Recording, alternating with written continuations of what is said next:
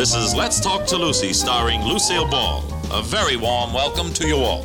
I'm Gary Morton, and now, let's talk to Lucy. Hi, this is Lucy, and I'm at home today enjoying our backyard and chatting with a friend of mine, June Havoc. Busy, beautiful June, flitting from coast to coast. Her friends have to sort of grab her in midair if they want a quiet moment with her. Such activity and such productivity. This gal really gets results. She makes her plans and she carries them out.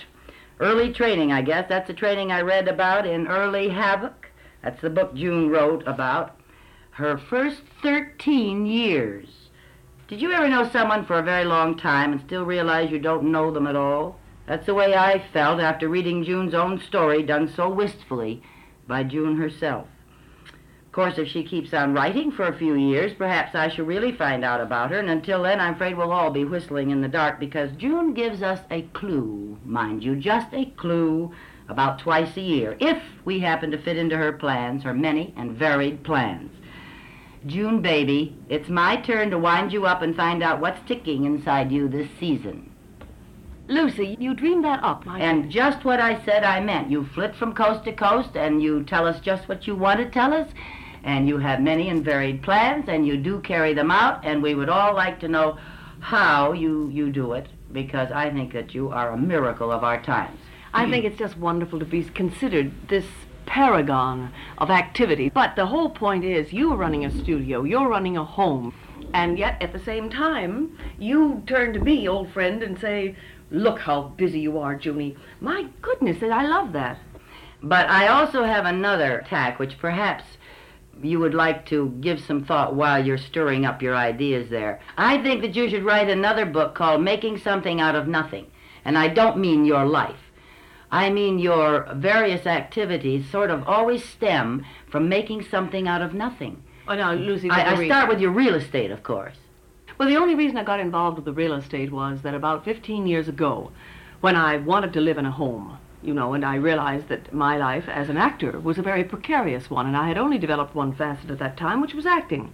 And it wasn't too sure. So I said, I'll buy this lovely place because I can make nests. It's the one talent that I do have is to make nests, and people want them. So if I make 5 nests and live in one, and other people come and pay me to live in the others, maybe it'll keep me out of the old actors' home. I see. So I did that, and the first one, the guinea pig one, was a big success, so I acquired another one when there was a bargain coming up and got in there and dug the holes, and I learned a great deal about it, and I found it fascinating. Yes. Where was your first place? The first place was actually in New York City. Oh. A place I call Buskin Hill, which at the time, only a few pioneers lived there. Now it's one of the classiest streets in town. Yes. And now I've bought a new one, which is a member of the New York Antiquities Society. It has its little plaque in the front, and it has all the original molding, the original marble fireplaces, the most beautiful floors, and it's right in the smack middle of Hell's Kitchen. Oh, for heaven's sake. How did you acquire that? Well, I was just lucky. I'm a member of the Actors Studio, and I work there a great deal, and it's right in the middle of Hell's Kitchen. And one day I was working along, a whole bunch of us were working on some project, and somebody said, gee, do you know that house, that wonderful house? That man's going to be sent off to Australia, and he wants to sell it. Well, I wasted no time getting over there, and I got it. What is Hell's Kitchen exactly in New York City? Let's see, it's from the river to about 8th Avenue, and then up to about 48th or 9th Street. Well, so much for your real estate activities. I've watched it throughout the years, and I've admired it very much. It was something I wanted to ask you about, because I know that you advocate that life should be battled alone. But I don't really believe that that's your philosophy. Why? Because of your beautiful daughter, your couple of marriages, and the mother instinct that is apparent in all the animals that cross your path. Well, now, that is not being alone. No, of course not, but too, the love that you have for your sister Gypsy, the very closeness. Well, I have a lot of love spilling all around, but that doesn't make it possible, really, when you have a huge thing that you'd like to accomplish. No one really can help you with it. Or if you have a huge thing that you wish to diminish or fight or win over, you have to do that all alone. You know that. But I do believe that you push yourself into aloneness a lot of times, and I really want to talk to you about it, because I think that takes more strength than I would have. I have to have people around me a great deal of the time. I mean every night. I don't want to come home to a place that is absent with people. Isn't that funny? I love solitude and silence. I get that. I still get that. I fuel on those. Those are my fuel tanks. But I have to Solitude and have them a silence. little at hand. But the strength that you use in getting this solitude and silence is just a step farther than I would be able to go. That's my point. You know, my beloved friends, and I can count them on my hands. You're lucky. 2 hands? 2 hands, the Good. same I've started out with, Lucy. You're one of them, of course. Thank you. And then the other people, you know, whom we both know and share. But what pleases me now as I sit sort of at this stage of my life and view the back part of it and maybe the forward part of it is that I seem to have come up with the same people I started out loving when I reached my grown-up viewpoints.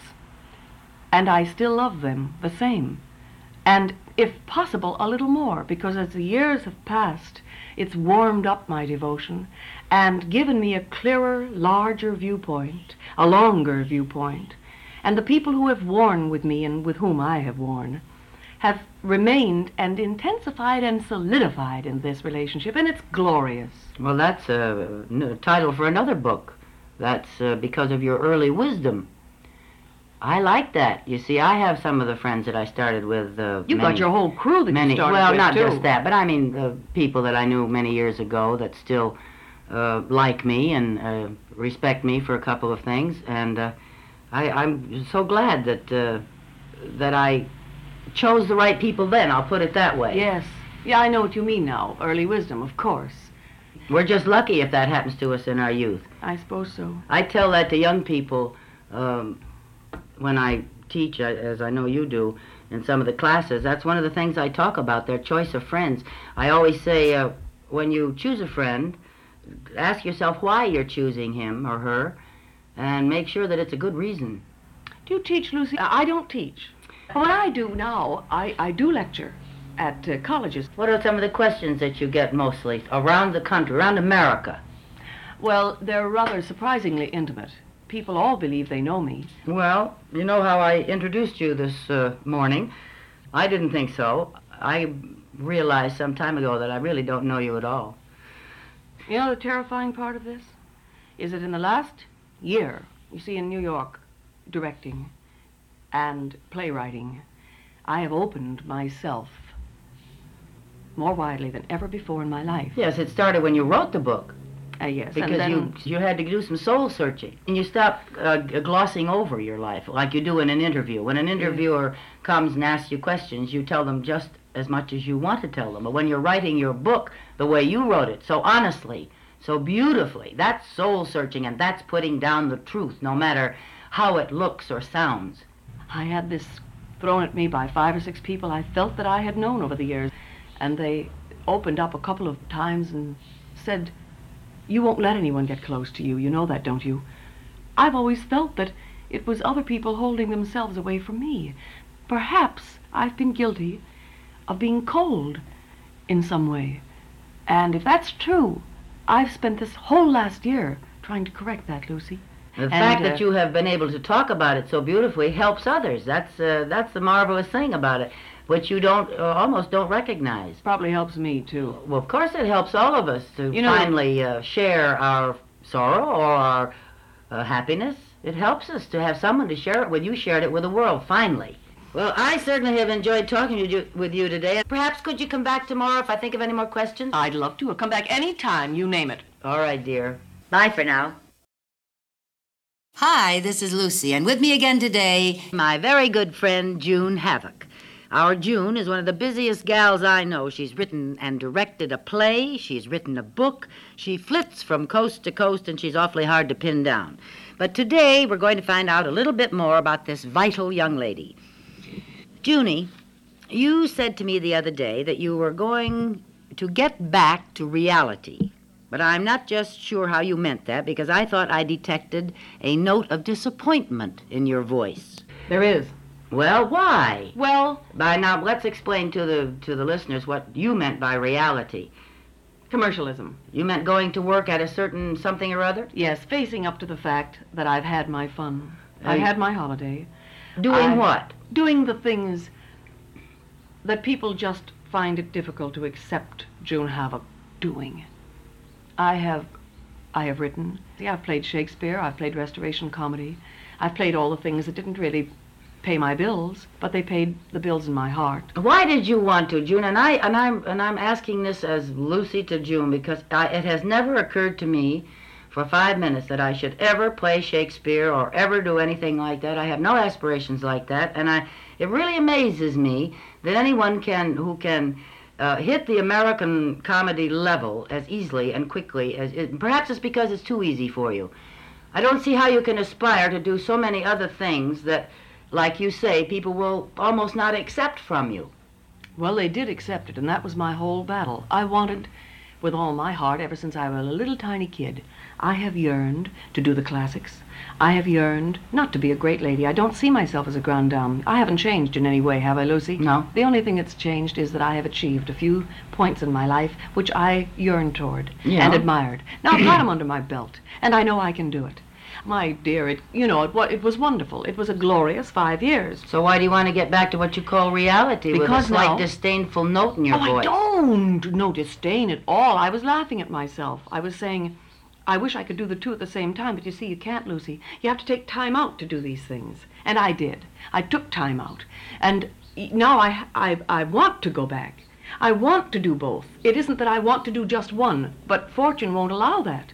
You must do only one at a time. You can't spend 6 months at Stratford doing Shakespeare while you're doing something else. Can't do it. You've got to go up there, dig in, and stay. Is there something wrong with me that I never wanted to do anything like that? Of course not. Look, Lucy, there's nothing wrong with you. Is there something wrong with me because I did? I'm trying to be true to myself, and I loved that. Well, what about the reality that you're talking about now? How much of yourself, your gay comedy self, are you going to give us? We hope. Lucy, opportunity is the important thing. I'm ready now, and I've got this world of experience behind me, and I never felt as well or as happy or prepared. Well, then maybe we have a chance to get you back out here in a nice, beautiful comedy show. So I'd love it, Lucy. All of America can enjoy you again, and not just a little handful of theater goers, right? I tell you, I have always wanted to live like this. This is my idea of heaven, but I would love to do both. And I've had, as I said, 5 of the most glorious years. I know. Now, the reason I started you on that whole big bit is that I think that today America needs to laugh at ladies like you. And I think that's the biggest service you could do for the world and for yourself at this point. And I agree with what you just said. Okay. I think it's a profound and beautiful thought, and a very Lucy thought. And I just want to get in on it. I wish to say I'd like to have a little credit for it. Even though you said it, I'd like to say that I think that too. Well, I was watching the news last night, and I cried at the news. It makes me cry. I just cried at the 11 o'clock news, you know. Such confusion. Anything that we can alleviate in that area, I think, is very, very necessary. You know, darling, I want very dearly to reach out and to touch more of us. I always have felt that way. Maybe that's why when I went on the tour and I played in 32 foreign countries in the State Department tour, and I played Sabina in The Skin of Our Teeth, and Sabina comes out and she speaks to the people constantly. You know, Yes. Thornton Wilder's written the play that way. And I found that even in Beirut, my dear, when there was less than 1% of English-speaking people in the audience, we had no trouble communicating at all. The laughs were even there, and they're not sight laughs. Yes. It's just a marvelous thing, and I... Contact. Oh, it's the... When you speak about traveling outside of this country, what are some of the questions they ask you, Junie? From Paris to Stockholm, to Greece, to Turkey, the same sort of questions. They want to know, is it true that the actor, the artist in America, has the freedom that they've heard we have? Is it true that we can say and do anything we want to? And of course it is true, but you know, in most countries, the artist is sort of kept separate. He's not allowed full expression. He's supposed to do his dancing or his violin playing or whatever he does and shut up. And in this country, we're citizens. We're first-class citizens. We're not treated like little puppets or little strange things. And it's quite wonderful. You're allowed to say what you want to say. You're a real, honest-to-goodness, flesh and blood human being. I can go down to the Safeway Market or any place else I want to, and the lady will recognize me, and she'll talk to me. Isn't as that a great? woman. Yes, it's great, and it's one of the best things I came back feeling. Also that they really love us all over the world, if we can get to them without a briefcase. Yes. Well, I think many women envy us our busy lives. I'm very grateful for mine, and I know you are too. But they are forever asking for our formula. Now, I think we've covered a little bit of that today. But I point out that someone like you has, and has always had, a great curiosity about things, and also you have the gumption to get out and get the answers. Now, a lot of them toy with this idea, but I don't think that we can say it too often to impress upon them that it was their original curiosity that made them ask the question in the first place. I just say, keep up your curiosity, but like June Havoc, get out and do something about it. Once you get the question in your mind, find the answer. And don't be timid. It's just the desire to learn and the desire to do that's important. And And another thing, Lucy, there's one little thing that you can add to that. The terrible thing that holds people back is the feeling that everybody knows more than you do. And you just have to realize that maybe they don't. No, you have to know that they don't. Anyway, there's knowledge at everyone's fingertips. And if they have the desire to learn, the wisdom to take advantage, the ability to concentrate, and the love of self to persevere, there's an awful lot of things that can be done, which you have proven. Well, thank you, Lucy. That's a lovely thing to say. You know, you are someone who has never said, I can't. I don't have time. I wish I could. You always get an idea, June. You find the time, you use the energy, and you get it done. You know, you should bottle that and put it on the market. They don't make such bottles. Well, I certainly have enjoyed talking with you today, and I think that I have finally found out a little bit more about my friend June. Did you find out anything about me that you didn't know? I don't think so, Lucy. I think, isn't it terrible to say this, so conceited and terrible, but I feel that I know you. And it's one of the reasons I've always loved you. Ever since you lifted that dryer off my head when I was sitting there crying and didn't think anybody was looking, and you said, hey, you, all right, get up out of there. Come on, you're going home with me. I'm not going to have you blubbering around whoever you are. Come on. Did I do that? Yes, you did. And you got me home, and that night you said, now you drink this, and then you'll sleep. Now, come on, I don't want to talk. Just drink it. I've loved you ever since. Oh, Junie, this has been such a ball talking with you today. Perhaps we can get together again soon. I'd love to. Come back any time, you name it. All right, dear. Are you loving Let's Talk to Lucy? Then you have a real treat in store for you. A new episode is being released every week on the SXM app and wherever you listen to podcasts.